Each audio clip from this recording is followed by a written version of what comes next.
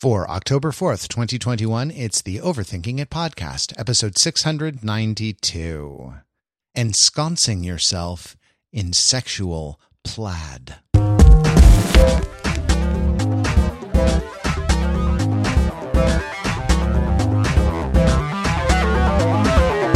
Hey, it's Overthinking It, where we subject the popular culture to a level of scrutiny it probably doesn't deserve. The Overthinkers are your smart, funny friends from the internet, never happier than when we are enjoying decorative gourd season, MFs. And by MFs, I mean my friends, my smart, funny friends from the internet. It's decorative gourd season. It's pumpkin spice season. It's time. Nope, not doing that again, Matt. No, not that, but it's the season. 'Tis the season, Mark. 'Tis the season. Don't bah humbug my PSL. We made our own like low sugar, high flavor pumpkin spice mix that actually tastes like pumpkin, and have been putting it in our coffees at home. And let me tell you something, Mark, it is delightful. And no one can convince me that it isn't. But for our annual for our annual harvest podcast, it's time to do something else. So I have one word, 4 words, but that are all one word for you. And Pete, tell me if you know this sentence: malo, malo, malo, malo. No, it's Latin. It means I'd rather be in an apple tree than an evil man in iniquity. And that's me. I'm the evil man in iniquity, Matt Rather. My friend in the apple tree, that's Pete Fenzel. Hey, Pete. Hey, Matt. And my other friend also in a different apple tree is Mark Lee. Hey, Mark. Hello, Matthew. Happy fall to you. Happy fall to you. I'm glad you've gotten into the harvest spirit. Have you done anything, Mark, to celebrate the season? Well, yes, I have, Matt. Thanks for asking. Before I get into what I did to celebrate this season. Thank goodness. I'm so glad. If you had said no, the episode would be over. Right, that would have been pretty awkward. We're constantly trying to harvest topics, and Sure. we get them from a tree, and sometimes it is barren, but other times it is just so overladen with certain produce, you might say, that they might hang low. Such as it were, and you just kind of casually grasp it and pull it. Okay, we're talking about apple picking. Apple picking. Hey! Before we talk about apple picking, what we did to observe the fall season, the passing of the seasons, maybe a couple years ago, we'll talk about pumpkin spice and pumpkin spice lattes. And yes, that was the harvest podcast for that year. Oh, and my autumn dog, a basset hound, is an autumn dog. He wants to get on. And then I recorded a supplement. For our members, overthinkingit.com/join if you want to be a member, in which I did some tasting notes on it. And that was on a Sunday afternoon, and I got really sick from said Starbucks pumpkin spice latte, and couldn't do the podcast, the subsequent podcast, on account of that. That was in you. Right. That wasn't in the video though. It just so you recorded the video was done, and then afterwards, and then a few hours later, as my digestive tract started to go to work. Yeah, I got pretty sick. So once again, listeners of Overthinking It, I've given my body to the great cause of discourse on this show. And I went apple picking, and just kind of on a lark, we started to throw topics around, and this is something that we either have strong opinions about or perhaps an absence thereof, which in a way leads to strong opinions. So let me just kind of give the rundown, right? I live in a major metropolis in the Northeast United States, New York City, and a thing that folks do, in particular parents, this time of year, as October comes along and the apples come into season, is go apple picking. Get in the car, drive about an hour away, go into just down some winding roads, hit a big old parking lot. A grass parking lot in an orchard, and marvel at how quickly it's going to fill up with other city folk who've come to do the same activity. Pay over $30 for a large bag of way more apples than you're ever going to eat. Go about, try to use your quasi-scientific knowledge of produce and qualities of fruit. Pick a bunch of them. and do other autumnal activities like eat the donuts, listen to mediocre cover band music, and commune with your fellow parents about the season, the passings of the seasons, and the aging of your children, and then drive back and get slammed by so much traffic that it takes twice as long to get back home as it took to get out there. And so now I've got a huge sack of apples, and I got to figure out what to do with them. But it was a good time.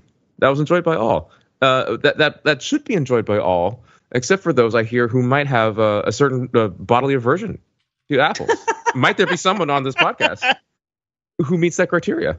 There is, Mark. And again, I don't want to. This is the crux. This is for me what brings this topic into a place where I find it particularly interesting to talk about, which is that I have a relatively common allergy, right? Which I talk about as birch pollen allergy, but there's a bunch of different names for it, which is an allergy to stone fruits and tree fruits of a certain kind, but not citrus. And it's not fatal, right? It's not like dire. It makes me sick when I eat them. And it only came about when I was like 20. So I have lots of memories of eating delicious apples and plums when I was younger. And now I can't do that anymore because, my gums would bleed and I would throw up. Right. And I'd be okay, but it wouldn't be great. Everything would be super itchy. That's interesting. Pete, do you know if that is common in the allergy community? I don't self-identify as allergic. As an allergic American, do you no? I mean, it's interesting that allergies would have like a late onset, would have like an adult onset. Oh, yeah. No, that is common. I think that it is common that allergies change as you get older. You're thinking about it. For example, nobody's born allergic to poison ivy, right? You become allergic to poison ivy when you are exposed to the oil from the poison ivy. Really? And so, yeah. That's so your first reaction, your first allergic. So some people will never have that first reaction to poison ivy. It flips some sort of switch, right? And again, I'm not a doctor. Talk to an actual doctor about this stuff if you really want to understand. I'm talking about these things because the stakes are not so high as to really jeopardize your health. But the point being that like your first bout of poison ivy is generally longer than your other bouts of poison ivy will be because it's different because your body is sort of flipping the switch to having this sort of immune reaction to it. And I think even though it's not necessarily like fully understood, at least on the level of what your doctor would tell you with confidence, I think it's pretty well known that what you're exposed to over the course of your life changes what you're allergic to in much the same way that your immune system is always changing relative to things that you encounter or ways that you supplement or bolster it using things like vaccines and whatnot. Right. But yeah, I mean, it's been a kind of thing in my family too. My mom had the same thing. Her dad had the same thing. And it never affected any of us when we were kids. It just when we got older, different ages at different times. I remember the first time I had this reaction. It was in college, and I just went ham on apple juice at the cafeteria one night. I was just like, you know what? Screw it. I'm just drinking nothing but apple juice tonight. Juice is delicious, and I haven't had it in too long. And I had like 3 or 4 glasses of apple juice, and then I was in the bathroom for like 2 hours. Oh, jeez. And I was like, what has happened to me? And I talked to my mom, and she's like, oh yeah, by the way, I have this hereditary allergy, right? And so from there on out, there was about a year and a half of a bumpy road where I'd have a bad reaction to it. And again, this is not an allergy podcast, right? But the point is that if you can't eat the apples off of the tree, right, that raises the question of what is the point of apple picking, right?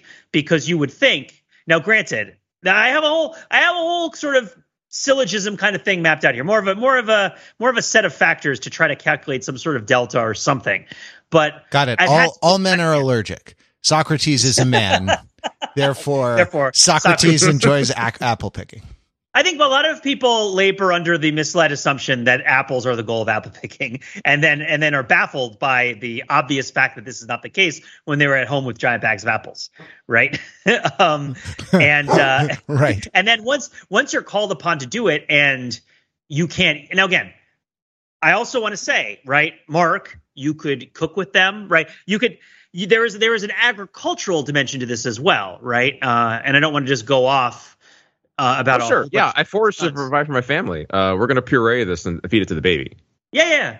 But what I mean by agricultural is like harvests happen, right? And generally speaking, we live in this sort of supermarket reality in this culture where the availability of food to us is not constrained by the narrow window during which it is most efficiently and voluminously harvested in areas that are near us, right? So like the amount of time that you actually have to pick a certain variety of apple might not really be that long in order to maximize the amount of apples you actually harvest. But when you're not selling apples but are selling the apple picking experience, right, it extends that time past what would be ideal were you simply running it as a commodified apple business.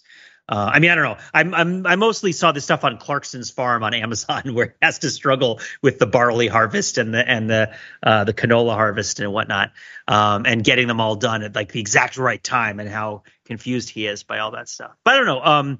So yes, so I would to leave it there and not go too deep for the moment, I would say, yes, I am allergic to apples. I have gone apple picking whilst allergic to apples. I have also not gone apple picking in a few years, and am confronting because I don't think of apple picking historically as something that parents do.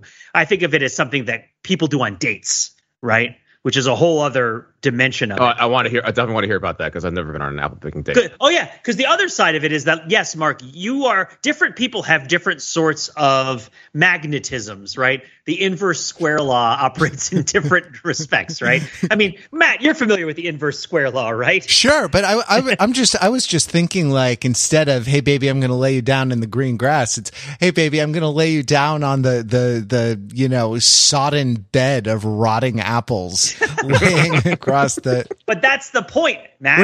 We're gonna get symbolism alert here, right? Drunk like deer eating the fruit off of the ground. Do you want me to pitch this first topic right now before we go into any other stuff? Let's bring it on. So, okay. Thinking in terms of primate species, right? We all know that any summary of the sexual lives of humans that really strictly qualifies us as similar to another specific sort of animal is generally going to be inadequate, right? Like, we are not like wolves. We don't have like one dude who has like 30 children that all hang out together, right? Though people will say that, right? But we also don't totally and entirely and unproblematically naturally pair bond, right, without there being a lot of drama, as is evidenced by certain real and fake housewives of Beverly Hills and elsewhere, right? So we know that we're not strictly like the kind of, primates that definitely do that. We're in the middle, right? We have certain behaviors that are geared toward kind of short-term, impulsive sexual decision making, right? Which are sort of like the passion, the spark, the fire, right? And the sort of like making stupid decisions while drunk and all this other sorts of stuff, or very stupid decisions when very drunk, which you should make. And then we also have these sort of long-term planning dimensions and kind of relationship building dimensions and comfort dimensions. And I think the thing about apple picking that has made it so confounding in my experience as a dating activity is that it's a pair bonding activity. It's not a passion activity, right? Like apple picking. Pete, yep. They're apples. They're not pears. I can't even. It probably doesn't deserve. That was a plum metaphor, man. That was, kiwi. No, that doesn't fit. But yes, the idea being that like when a couple goes apple picking, I think it is less about drumming up autumnal passion, right? Like sort of ensconcing yourself in sexual plaid, right? And it's being like, haha, look, because who is the biggest jerk? Who is the worst apple picker? The worst apple picker is the person who picks the most apples, right? The worst apple picker is like, look at me, I shook the entire tree and they all came down because I'm the king of the mountain, right? Like that is a failure condition for apple picking. If you take a dude apple picking and he goes around like puffing up his chest, hitting all the trees, ruining it for everybody, he has failed the test, right? And the test of apple picking is whether you can kind of pleasantly go about this shared activity in which you enjoy bounty together, right? Which is not about selecting for you right now. It's about selecting for you as a pair over time, right? Like that's how I would frame it biologically. Personally, I would say it's a relationship test, right? It's like, does this thing have legs? And it often comes up at a point, at least in my experience in New England, right? Because for me, apple picking is more proximate and has less of a barrier to entry, though a similar financial cost, right? It's like I get to an apple picking farm in like 10 minutes, right? And a lot of them, right? A whole bunch of them, wineries and whatnot. And the idea that sort of like the farther apart the apple farm is from where you live, the stronger the pull of the apple farm the orchard needs to be higher the stakes, you across. Until the point where it's so far that it becomes this sort of distant thing that you're not entirely aware of, but is still affecting your orbit as you slowly circle the Colorado apple orchards as you wait on waiting lists for months or years to get a chance to do it. But yes, wait. An apple orchard has a waiting list? Yes, I heard about this. It's like the hottest club in the greater Boston, Massachusetts area. Not in Boston. I mean, I don't think my wife would mind this because I won't mention any names and I won't remember any specifics. But she's a friend in Colorado who's been on a waiting list to go apple picking for multiple seasons with her kids because there just aren't a lot of apple orchards near where she lives, and they don't have enough for everybody. So you sign up and you hope that you get a slot, right? Whereas in New York, you're still at the point where the apple picking can pretty much clear the market, but it requires like an extraordinary expenditure of like car rental gasoline, right? To like get in and out of New York City, or I guess people might probably still own their cars and whatnot. But whereas that toll, man, you got to pay like a $20 toll. To cross various bridges and tunnels. Yeah, there's all sorts of barriers, but you still do it, right? Exactly. Which of course create kind of systemic effects that affect the class and stuff. But for me in New England, and I want to hear more about your experience because the gist for me is that I stopped apple picking when I stopped online dating. Because online dating, I'm not really joking, right? Like that online dating, of course, is impulse driven. It's very much like low friction in the sense of you're trying to make a purchase, a transaction. And in terms of getting people together, it focuses a lot of the time on short-term decision making, right? And making decisions without really knowing whether a person is going to be any sort of fit for you over time. The information that you get over the internet is not enough to let you know whether somebody is actually a good fit for you. For one, you can't smell them, which is probably the most important thing, right? Speaking of evolutionary courses in primate, yeah. Like you don't know whether your immune systems are going to bolster each other or not because you can't smell them. But no, putting that all aside, it just is like you enter into these situations where you construct this identity of yourself. This is my experience of online dating years ago. And you try really hard to you could get caught in the trap of trying to win the game, right? Because it's a pain pleasure game where people either reject you or validate you, right? It's like, oh, I'm not going to talk to you. Screw you, right? Like that's what you hear when no one says anything. And of course, I ended online dating before Tinder, where I assume these phenomena are similar, but got all ratcheted up. I was blessed because I had an Android, and when I started dating my wife, Tinder was out for Apple, but not for Android yet, so I never got a chance to use it. It probably would have ruined my life. There's definitely a Loki episode about this, but at any rate, there was always the point in the dating sequence, if you were around the autumn with an online dating person, where it would come up that you would go apple picking. And I think that it serves as a reminder, right, that people are looking for something that they're often not getting from those kinds of relationships. And also this idea of like, well, if you're there and you're apple picking with somebody and you don't actually see and feel a future with them, it's really stupid, right? Because it's like you're performing this like thing, right? Whereas there's a seasonal aspect of this too, right? Where like summer fling turns into like early autumn test drive or something serious and apple picking, which could then lead to I don't know, like invitation to meet family over the holidays. Sure. I mean, I would first say spending 3 months under a blanket when the sun sets at 3:00 watching like Colin Firth movies is one of the intermediate steps. But yes. Well, hibernating through the Boston winter. Yeah, sure. But yeah, exactly. Right. There is a seasonality to it where in the summer, all of the college kids are gone and the city is kind of wide open. And then the September comes and the place fills with fresh new young people who are all looking to get with each other. And the apple picking is sort of like, is this thing going to be a thing? Right. Are we going to be able to jar this love for the winter? Right. Are we going to be able to pickle our romance, or will it rot on the vine?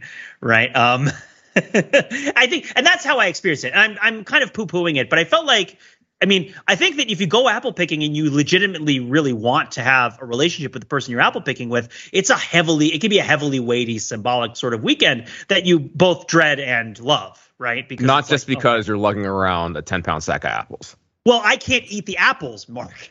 I would go and I couldn't eat them, but I would carry the apples, right? And I would grab them. I would reach up. Yeah. They call that Pete. They call that codependency. That's the might be part of the problem. Carrying the apples that you can't eat. The heart is vaguely apple shaped, and that's But I would also say that, like, of course, I could eat the apple crisp if I only had 12 hours or even 4 hours of patience, right? So, but that's sort of that's the dynamic, right? How much gratification are you seeking in the moment from the activity versus, like, what does the activity symbolize and represent in terms of what you'll be able to enjoy later with the people you went with? And with your kids, that's a longer relationship, one would hope, than with the average person that you meet on OkCupid. Well, I think that is interesting, right? Like, because there's a thing, is this going to be miserable? Right. Because it's a high risk, high reward dating maneuver, apple picking. It's a high risk. It's because, like, if it goes well, it's great. And if it goes badly, it's terrible. It's not like, okay, it's terrible. Cause you're out in the country, you can't bail out. You can't bail out. It's cold. Right. Yeah. And you have to endure the long car ride back. But, once you have kids, it's just assumed that you're going to do a number of things, that make you miserable, that the kid won't appreciate, any of the labor in, like I think back to my childhood and think of the stuff I did where, like, my mother carried a giant backpack or something so that my brother and I could run around. And there, it's not a success failure sort of thing, because it's going to be a failure. It's going to be a miserable slog, and yet, like, there's something joyful about it. There's something nice because, you can see the world through the eyes of a child seeing an apple for the first time. I don't know why you've deprived your child of apples up to the point where you take them apple picking, but go with me. But you kind of have, though, right? Are we talking about what makes an apple an apple? Oh, that's interesting. Can we have that discussion now? Oh man, sure. I wanted to remark on one thing very quickly first, which is, I think as an adult and a parent, I do find my memories, my assessments of what things my parents found unpleasant to be mostly a projection of what I found unpleasant as a child, because it doesn't actually match when you actually do it. But no, let's what is an apple? What is an apple, Mark? Let's do that. Is an apple just something that, an organic compound that you put into your body, or is it, like, literally the fruit of the earth? Kind of is a thing there. That's a potato. Right. Pomme de terre. Indeed. The apple of touche. Touche. Yeah. So we've kind of touched upon this before, right? But, like, really one of the things you're doing when you're taking a kid apple picking is you're trying to peel away, pun intended, many layers of abstraction about where food comes from, right? This is not like, first, a child just gets pureed food, right? And then the child is presented with a sliced up apple, and then the child is presented with an apple, and then the child gets to go with you to the grocery store to see where the apples come from. And up until that point, like, that is the knowledge of a child's knowledge of what an apple is and where it comes from, right? It's sustenance that you buy from the store. And the kind of bridging this final gap and taking a child apple picking is one of many educational steps where you kind of get at the root, again, pun intended, of a certain phenomenon. And you say, this is it. This is its essence. This is the tree that is planted in the earth, and it bears a fruit. And a human being, well, or I guess a machine in true industrial agricultural situations, but somehow something has to get that fruit off of the tree, and you can eat it directly off the tree. That's another one of the great pleasures. Great pleasures is probably overstating. That's one of the pleasures of going apple picking, is cutting away all those layers of abstraction and intermediaries between you and your food, and getting to interact with it in that direct way. So, like, and there, I'm sure there are many other experiences like that I'm going to go through with my child. Like, next week we're going to go to the to the butcher right? To watch. Are you kidding? They're going to do an abattoir. No. Oh, you know, you're going to teach your kid about the supply chain, right? Like every aspect, every link in that supply chain. And then we're going to go to the docks and we're going to see the container ships. See the container ships. We're going to talk about unionization and the declining power of labor. It is funny, but kids love to see cows and boats. You know, like those things. The trains. Kids love trains. They love cows. They love goats. They love boats. I mean, those are they love goats and boats. Boats and goats. So Mark, I think you're on to something here. You know, the great Slavoj Žižek talks about Slavoj Žižek Magnus, as it were. Talks about films, and it may be The Pervert's Guide to Ideology, the film where he sort of inserts himself digitally into scenes from other films as he is sort of commenting about them from his idiosyncratic Marxist perspective. And he talks about the film Titanic, and talks about the sort of the love story, masking, you know, and a lot of the kind of surface trappings, masking ideology, and that like, that the kind of the fundamental ideology of Titanic is how the upper class has to sort of vampire-like draw their vitality. They've become like decrepit and sort of spent, you know, and they have to re-energize themselves by drawing vitality from the poor, from the working class, right? And it you know, as you see, all the fancy stuff in the ballroom is sort of airless, and it's like corseted, literally and figuratively, and it's, you know, kind of lifeless. Whereas, you know, down below decks, they're having a great old, you know, I don't know, indeterminate Irish dance party with, you know, diddly dee fiddles and, you know, kind of, nondescript peasant dancing. And probably a drum with, like, you know, someone just the week before killed an animal and tanned the leather and stretched it out over a piece of wood, right? Right. Yeah. Played with one of those wooden Q-tip looking things, you know, as they're dancing their reels and their, you know, whatever they are.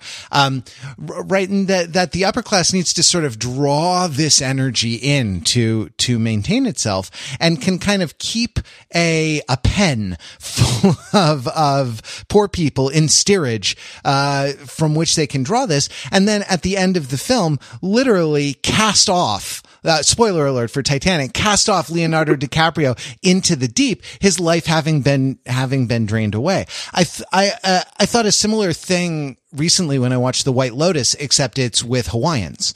And so I think there's something interesting here, because Mark, you described it at the beginning as city dwellers going apple picking, urban people going apple picking, right? And so I should add a specific thing as well too, that this was a trip organized by my kid's school, which of course, you know, is in Manhattan, with all these folks in Manhattan who are of means enough so that they, you know, can either rent or own a car so they can schlep out to the country for this activity. Yeah. Right. And so you do that, all of you, I don't know, whatever, stockbrokers, you investment bankers, you know, advertising agency creatives in your turtlenecks and your thick-rimmed black glasses, and all of you schlep out to the country, and you engage in a simulacrum of agricultural labor. You know, yes, you do a kind of cosplay, a kind of plaid cosplay, a flannel cosplay, and that this, you know, connection with agriculture, with earth, with the, you know, the pre-industrial economy. You know, right? Like all of this, pulls the life force. You take the life. That's why there's so many apples lying on the ground. You've sucked their essence into your, you know, into yourself, so that you can again, you know, return to the city, revitalized, reinvigorated, and go through another year. You know, of what, feeding the machine. Right. And that's scurrying around underground, riding the subway, Yes, right. all those things. Yeah, and exactly. It's funny, you mentioned cosplay, by the way, Matt, and I will say that I very intentionally dressed my son in a pair of overalls for this outing. Yes, of course. Yeah. Do you have a little baby plaid shirt? You know, Yeah, well, exactly. We had one last season, but he grew out of it. So he grew out of it. We got to go buy a new one every year. Yeah, he's not. It's unfair to call him a baby. He's pretty big. But the and then from your one day in the sunshine, you can then return to your life of living in New York City, underground, traveling through subway tunnels, walking manipulating financial markets. Right. Exactly. Yeah, exactly. And exploit wealth from the same people that I just extracted energy from. Oh, yeah, absolutely. Exactly yeah. Like, grandma's farm is getting foreclosed on for sure. Mm-hmm. But, we're turning it into a kind of financialized, farm share product where the sunlight and wholesomeness, is boxed up and sent on a monthly subscription, $44.95 a month to get your biweekly box of sunshine and wholesomeness from Apple, from the Apple farm. Anyway, we're going to tokenize it next. Yeah, exactly. The NFT, or in Pete's case, the NET, the non-edible token. That is the Apple. Now, Pete, you're on mute for a lot of that. So I thought either you were just laughing hysterically and didn't want to interrupt my run, or else you were saving up to clap back pretty hard right now. So, well, I was looking something up, and I'm not looking to clap back. I'm looking to add rather than take away, because I want to offer a brief contrast, which is I have not taken Ethan to apple picking yet, my little kid. I will at some point in the near future. That will be the end of my drought, and why I'm curious. Add vitality to him. Yes, exactly. Well, I mean, and that's the thing is like I have, however, taken him blueberry picking. And blueberry picking as a performative act is fundamentally different, I would suggest, than apple picking for a variety of reasons. I had an interesting moment early on in my relationship with my wife where we were hiking, and she came across a blueberry bush on a mountain trail and just ate off of it. And I was aghast. I was horrified, right? Sure. Because growing up in New Jersey, you don't just eat things that you come across, right? Most of the water is infected with Giardia at best, right? You don't just pick things up off the ground and eat them. But, especially for, a family that's been around for a long time in a particular climate and knows the native plants, right? If you find wild blueberries, that was the thing to pick and eat them. It was kind of standard and normal, right? And even an important part of people's diets, if you don't reach too far back. And one thing I was looking up is I was like, well, is there something agricultural about blueberries that makes – because we took him to a farm, right, and they had some blueberry bushes, and we went through the blueberry bushes and we picked the blueberries. Is there something about the agriculture of blueberries that makes them feel like less of a strangeness, feel less of a sort of performative aberration than apple picking does? Because one of the weird things about apple picking is you just get so many apples and they're so big, right? And so the experience of apple picking only performatively resembles an actual food gathering activity, right? Because if you were to be gathering apples for long-term use, you would get many more. You'd get a whole barrel. They're all over the place, right? But if you were only doing it for fun, you might get fewer.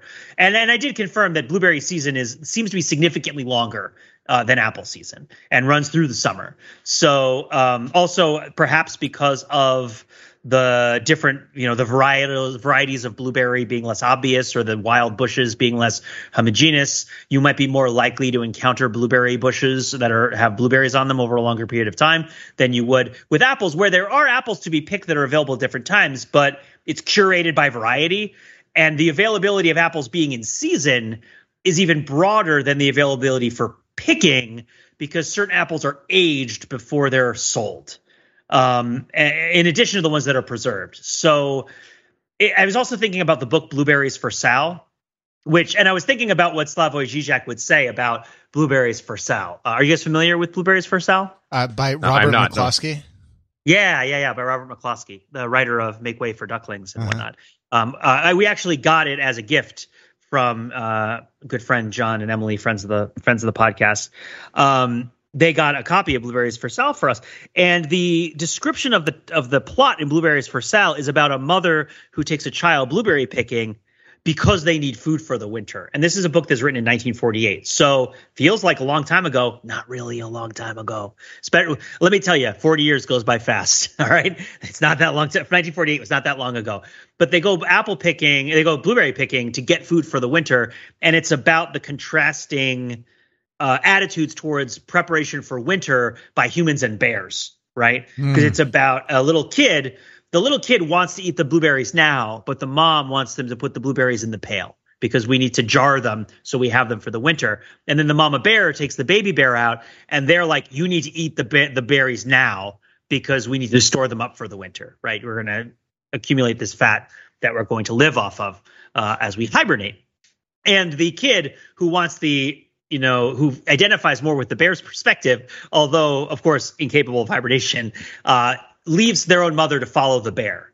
And the bear cub, seeking the berries that are in the mother's pail rather than trying to get them off the bush, follows the human mother. And the two kids get switched, and they eventually get switched back. And I was just thinking about, so if the idea behind apple picking, because again, when you actually live in a place where these things would grow, right? Even if they weren't necessarily cultivated, the relationship with them you would expect to be slightly different, right? And a lot of the distance between, we all know that the culture of food changes based on the distance between a person psychologically and physically, between, the actual, production of the food, right? What an alienating word.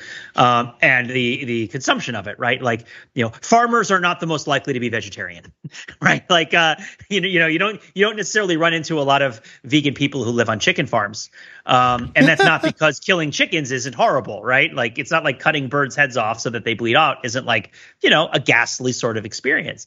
But there's differences in commodification that are related to proximity. I guess, I'm always more of a post-structuralist myself than a strict Marxist, and I would suggest that the material conditions of the apples vis-a-vis the person eating the apples are also informed by other matters of context, right? Not just strictly based on the relations of productions of apple manufacture, but I guess your role in the system is part of it.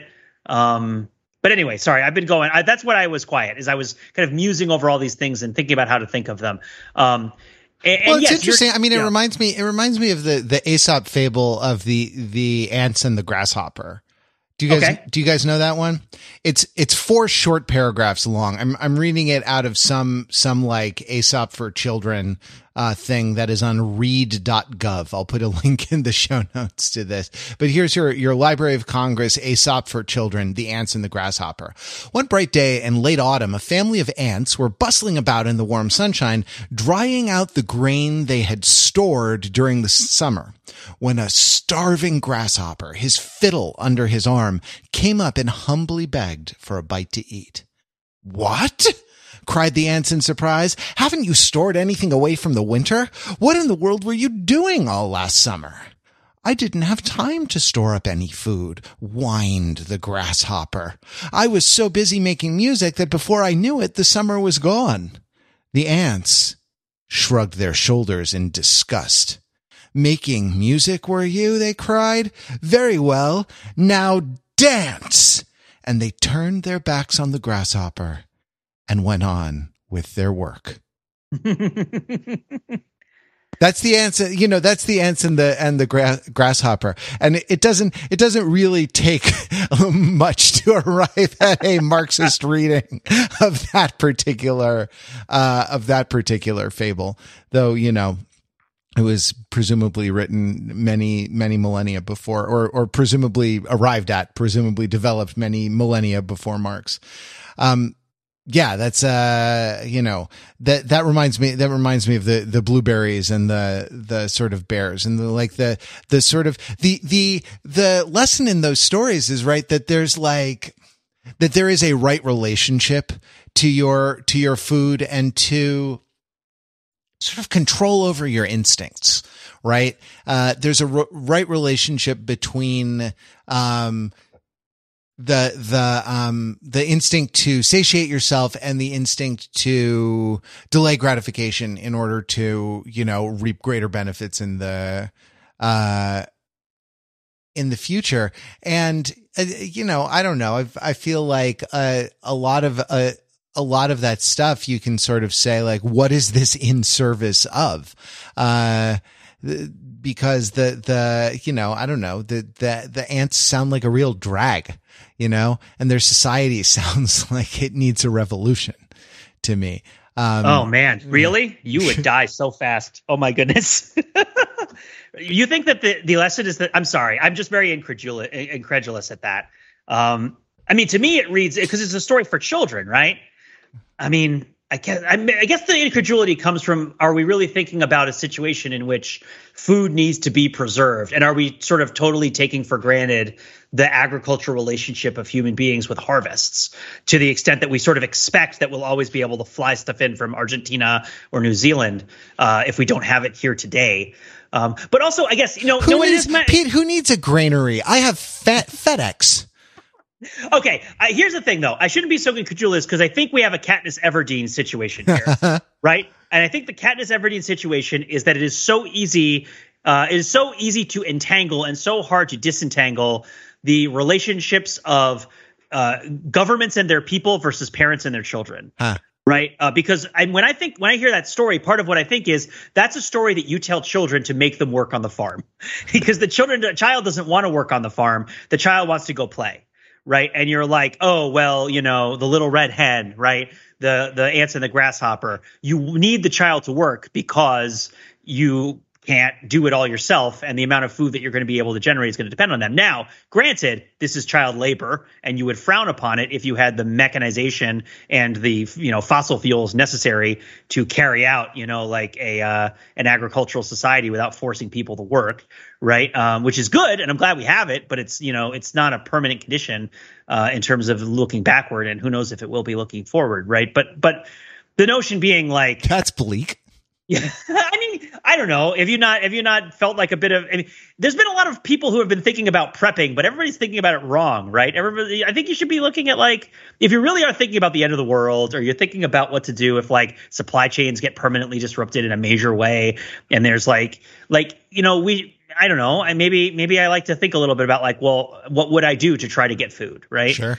Well, you live in a watershed, Pete. You got irrigation for days, right? We have water. Yeah. But is that good or is it bad? Because we also have, all sorts of animals. And I don't want to deploy one of the conflicts I experience a lot is like not wanting to deploy pesticides because they might hurt my kid's brain. Right. But being encroached upon by plants that I try to remove manually to great difficulty. And so far I have not deployed the pesticides, but the plants are winning, right? And it would be impossible for me to use this land in any sort of productive way without some sort of much more concerted effort to fight off the other invasive plants that would choke off anything I would try to grow. I guess what I mean is like, I think of you like, who was it in Star Trek Into Darkness? Was it Eric Bana who said, I'm the red matter guy. Yeah, who said the actual line, deploy the red matter. Yeah, that was in the first Star Trek, I think, right? The Star Trek 2009. The original one where Spock comes through the... Right, yes, of course, and Into Darkness was Khan.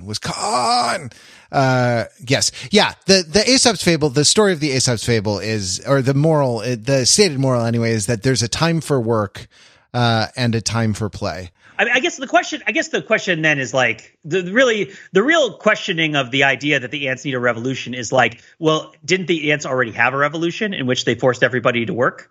Right? Like other than the one person in charge who sits in billions of ants died in the revolution. Pete. The grasshoppers are the ones that need to have a revolution because there's these dilettantes that are living off the largesse of the people who are working. Right? Like the ants have it together. Wow. Wow. Okay, that's a way to think about artists who give life color and meaning. Pete. Okay, Pete de Medici. Okay. Says the denizen of the city of Los Angeles. Yeah, overthinking is a dialectical philosophical basis. We are not offering a cogent or a singular sort of pontification. We have dialogues. We're learning as we're talking. So you think that the grasshopper I mean, that makes sense, right? That like life would be worse if the grasshopper didn't exist because there would be no song and dance. Should that mean that the grasshopper needs to like renegotiate their relationship with the ants in some way? I mean, right? Like the grasshopper should exist on a stored grain subsidy, right? In exchange for the valuable labor he provides. As an artist, as a fiddler, which he should bring up when he is hungry at dinner time in front of a bunch of ants. But like, I should have a subsidy. Got it. So you're thinking this is a timing problem. No. Really. The grasshopper doesn't need to bring it up. His union and his agents. Right. Need to bring this up. Yeah, but if the grasshopper doesn't self-identify as a worker, then he's unlikely to be willing to fully participate in a union, right? Well, this is this is a problem, right? Like I'm a United Auto worker because they organized grad student instructors in the University of California, and that I was glad to do that and glad to sort of sign away whatever penny or two of my rich fat check, grain for the winter for teaching English to non-majors, that I did, that I got so that they could collectively bargain on our behalf. But like there is this sort of classism in this organizing of like, of graduate students. That said, like in a lot of the entertainment, in the acting entertainment unions anyway. And like, I don't know, there isn't, I think the actual experience of professional acting is so demoralizing that you like any kind of illusion that you are, something other than like an itinerant kind of manual laborer. I like think of all those kids tap dancing for, a couple $100 a week out on their tours, out on their van tours to like middle school cafeteria. Think of them. The injury rate among those kids is so high, that, they gotta, I don't know. They gotta have a union. They gotta have that health insurance. Yeah. As a suggestion for all the hardworking entertainment professionals in the greater Los Angeles area, to improve morale and for their general well-being, maybe SAG-AFTRA should organize an apple picking trip for them. Yes. Oh wait.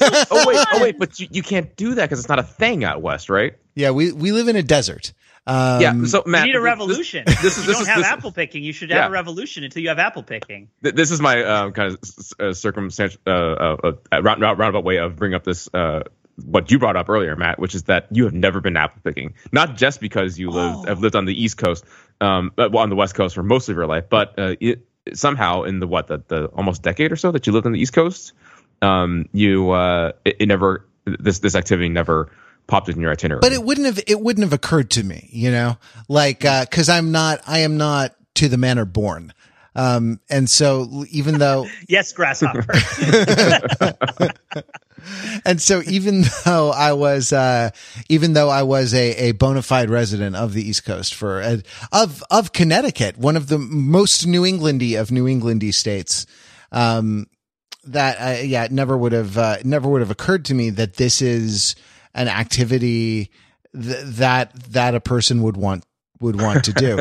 Certainly on an internet date, when the goal, the whole, especially a first date, right? Like the whole goal of an internet date is like to be very close to the ripcord so that you can pull it at any point. Bail, dump the apples, jettison the cargo. Dump the apple, turn over every bushel basket upside down. Dive. But yes. Oh man, this I love that. I love this topic. The apple picking. So Matt, after hearing us go on about this ritual for either romantic or child rearing reasons, does any of this sound like fun? I don't like apples. So you don't like? Do you like them in preparation? Yeah, I like apple pie. Yeah. But I don't. It's not. Like, I'm gonna be real with you guys. Fruit is not a big part of my life. Christina was like, she offered me a bite of her banana today. And I was like, what even is that? Strange yellow comma, it's, no, it's not that bad, but it's, fruit. I don't know. Fruit is just not a big part of my life. So wait, so do you like walk the lonely streets of Los Angeles and like look in the sort of setting sun with that sort of light chill of maybe 58 degrees as the desert breeze comes in, and you turn up the collar of your light jacket alone in the darkness as you stare inside the juice bar where all of the other people in Los Angeles are like celebrating and enjoying their variety of fruit juices and smoothies? Is that just like, wow, that's like shot for shot. That's exactly it, right? Like close up, medium close up on Matt's forlorn face, the light from inside, the light, the glowing light of wellness, of wholesomeness from inside the juice bar shining out as he flips up the collar on his jacket, turns away and I walk the lonely road, the only road that I have ever known. They say those juices cleanse toxins. I look in the mirror every morning and ask myself, what if I'm the toxin? Are they going to cleanse me? Someday there's going to be. One day a rain is going to come. A mixture of lemon juice and maple syrup. It's going to flow through the streets. And the cayenne pepper will burn away all. Yeah, exactly. All the toxins in your body. And there will be a master cleanse, which somehow combines two supremacist metaphors into one harmful fad diet. So Matt, is fruit picking in California just like a problematic social metaphor as well as an economic activity? It's not, because you have fruit, right? Oh, we have a lot of fruit. We also have like alfalfa for China and things that are, and we have almonds as well. We have things that we shouldn't have. But yeah, no, there is like what can I think of, like berry picking? Strawberry picking is more likely to be the thing. And interesting because there's less seasonality in your weather. So I wonder if that might be part of why. So because I feel like I would have heard of it if strawberry picking in California were as big a thing as apple picking is on the East Coast. And it doesn't seem like it is. I don't know. Is it?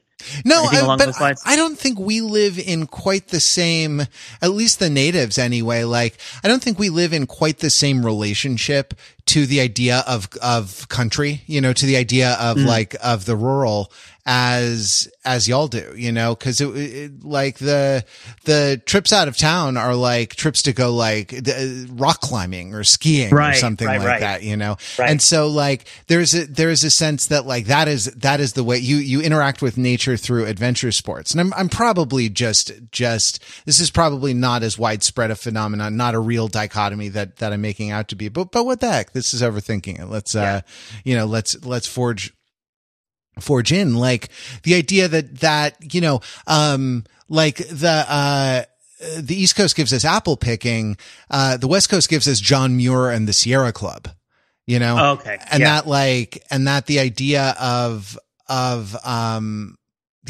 the wilderness is that it's a recreational destination, right? Rather than a site of, sort of Potemkin agricultural labor. Have you read East of Eden recently? Wait, those were all that Steinbeck stuff was about canneries, though. They were about. No. I'm saying it supports your argument because there's one of the first chapters in East of Eden is where the two brothers attempt to farm together in Connecticut, and it's like they're turning over stones and they're trying to drive through the cold earth. And I think one of the lines is something like, when two men live together long enough, eventually they want to kill each other.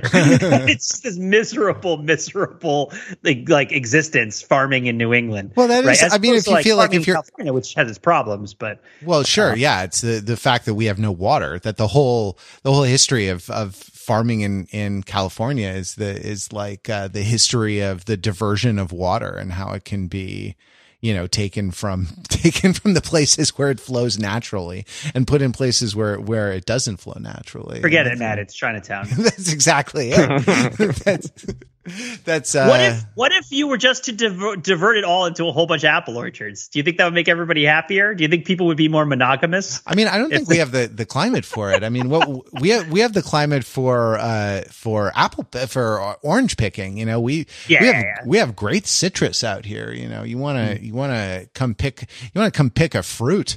Geez, my mom is always trying to give me these Meyer lemons every damn year. It's like, okay, I made some Meyer lemon curd. You know, I made a lemon meringue pie, Mom. I don't need three. I made lemon juice for cocktail. I froze enough lemon juice for cocktail mixers to last me until 2025. I don't need another 3 tons of Meyer lemons. Yeah, it's we're lousy with citrus. I love it. I love it so much. This is so, I mean, I love the idea because, like, I don't know. So my alienation is with this. I think the feeling of alienation I have is with this scarcity sense that we're talking about. The idea that the restrictions placed on your diet by a lack of availability or a seasonal availability provides you with a puzzle of what to do with it. Like, I find that intriguing and interesting, right? Mm-hmm. Like, yeah, again, I wouldn't want to live it. Because it would be strictly worse than what I have now. But then at the same time, I mean, you never take home more apples than you do when you're apple picking. Right. And there's this idea that, well, the apples are bountiful on the tree and I should take them. And also the activity is to take them, so I will. But that sort of raises the question of, you know, why not?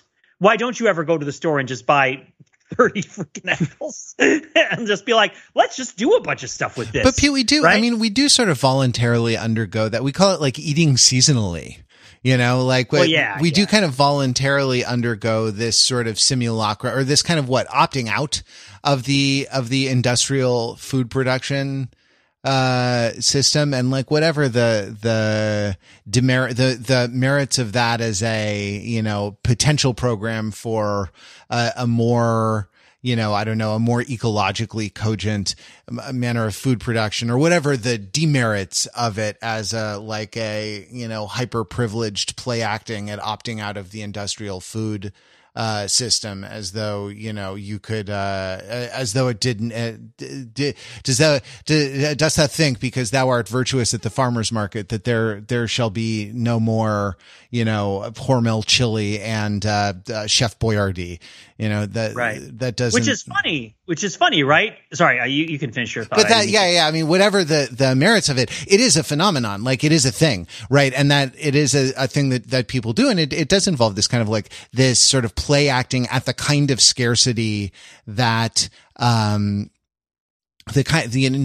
kind of scarcity that you would experience in a less industrialized food system. I will say though that every supermarket tomato is disgusting, right? And and the tomatoes that you get at, you know, the farm stand or whatever between like August and, you know, mid-August and late September, like, are glorious. So there is a, you know, or if you grow them. Yeah, sure. Like the ones that come off the ones that come off your own vine, ripened right there in the hot sun of the late summer and early autumn. Like, they're fantastic, you know, and everything about them is, but your salads, your lifeless, your limp salads come alive. The greens re-crunchify themselves, you know, in the presence of such flavor as flows from the tomatoes that you grow in your own garden. All right, Pete, thanks. Yeah. Do you want to read my pamphlet, The Chef Boyardee with Two Faces? Because like canning is like canning as a method of preserving at this point is virtually pre-industrial, right? Because it's like confronting the notion of like, what if I didn't have meatballs? And yet it also seems as the most commodified meatball. What if I had too many meatballs? It is funny if the questions of what if I had no meatballs and what if I had too many meatballs have a converging answer. It's a horseshoe theory of horse meat and of Chef Boyardee. So guys, can I present you with my manuscript for The Farmer with 1,000 Faces? the age-old heroic journey of the urban dweller out into the countryside. So Mark, who hauls home a ridiculous amount of produce. Let me ask you: when you went apple picking, did you have the stick? The stick? Yeah, the stick. I mean, like to reach the apples and pick them off. Yeah, there's a tool, places? Right? Or did you have the carrot? Yes, no. The method of positive punishment that you use to incentivize the apples to come down. No, Pete. We were talking about how we were just trying to intermediate my son from his source of food. So no, he picked them off of the trees with his own hands. So it looks kind of like a fruit picker stick looks like a lacrosse stick. Yeah. And you stick it up into the tree to get the fruits. Were people using them? I mean, presumably, you wouldn't want to give this to a child because they would trip over and get it in their eye or something, or they would turn around and whack you with it. But because these things are tall, you want the child to be picking the low hanging fruit, as they say. No, really, the real low hanging fruit is low hanging fruit, by the way. That's not a metaphor for anything. It's just low hanging fruit. Yep. No, they didn't have these here. I can't say that I'm familiar with the. It looks I like know exactly what you're talking about. It looks like a rake. It looks like a rake combined with a basket on it, like a yeah. It's part of that performance that we're talking about, of the sort of the imitation of the having a tool. Right, is the sort of imitation of labor by necessity, right? A specialized tool that you don't know how to use because you've never used it before, but you're supposed to learn how to use it really fast, and then you get familiar with it, and you feel like, I have the tool, I've made fire, I'm the person that capable of surviving, and all that other fantasy. We can spend the Boston winter together under the sheets. Yes, exactly. We're ready to ensconce ourselves in blankets. Yeah. What do you? Yeah. No, it's nice. It's that's nice. Sweet. Let's snuggle up, everybody. So what about the cider donuts then? I'm trying to think about all of the other sort of aesthetic elements, because I think we've gone pretty deep on the theory, but now I want to think also about the little moments of experience, the little things that are present in an apple picking experience that resonate in peculiar ways, because the whole experience, it has the coherence of apple picking might be the strangest part of it. The first time I went apple picking, the second time I went apple picking, I went at a vineyard, which was strange, right? It's also super expensive. Man, don't cross the beams, man. What the heck?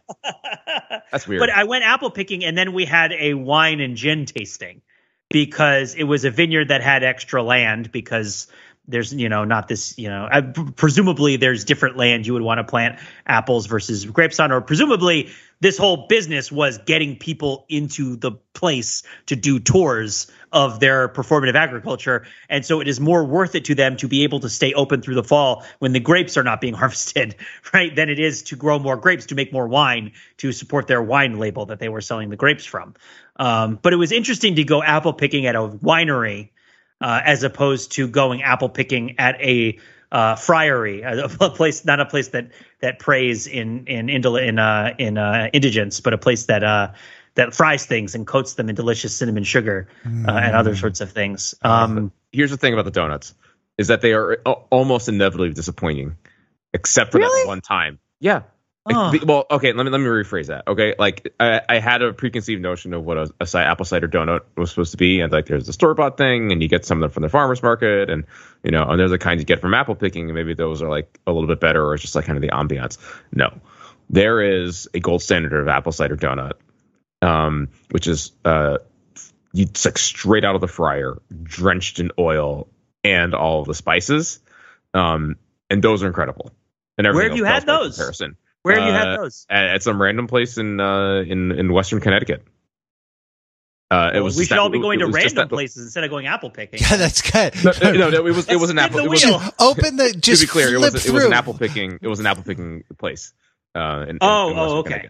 I was about to open GeoGuessr and just spin the wheel and be like, I'm going to go. Flip through the atlas, and whatever page your finger falls upon, that is where we're headed for the apple cider donuts.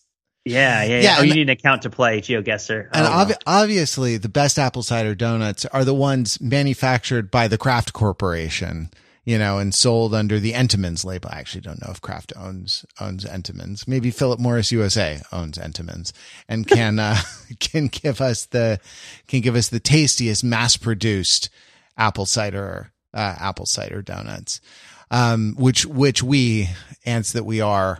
Entenmann's, by the way, is owned by Grupo Bimbo. Oh, got it. Which is a Mexican multinational company. With a hilarious name. Yeah, exactly. I mean, Entenmann's isn't American, people. An Entenmann's cider donut would fill your stomach and sate your hunger temporarily, but it would definitely not restore that vitality. No, the only thing that will is snuggling under the blanket with us and settling in for a long, dark, cold winter. All right, we probably have to leave it there. Thanks very much for listening. Thank you very much, Mark, for going apple picking. Thank you, Pete, for sharing your New England, your homespun New England wisdom. Yeah, whatever. Sure thing, grasshopper. about apple picking. And we'll see you next week. Until then, you can visit us on the web at overthinkingit.com, where we subject the popular culture to a level of scrutiny it probably doesn't deserve.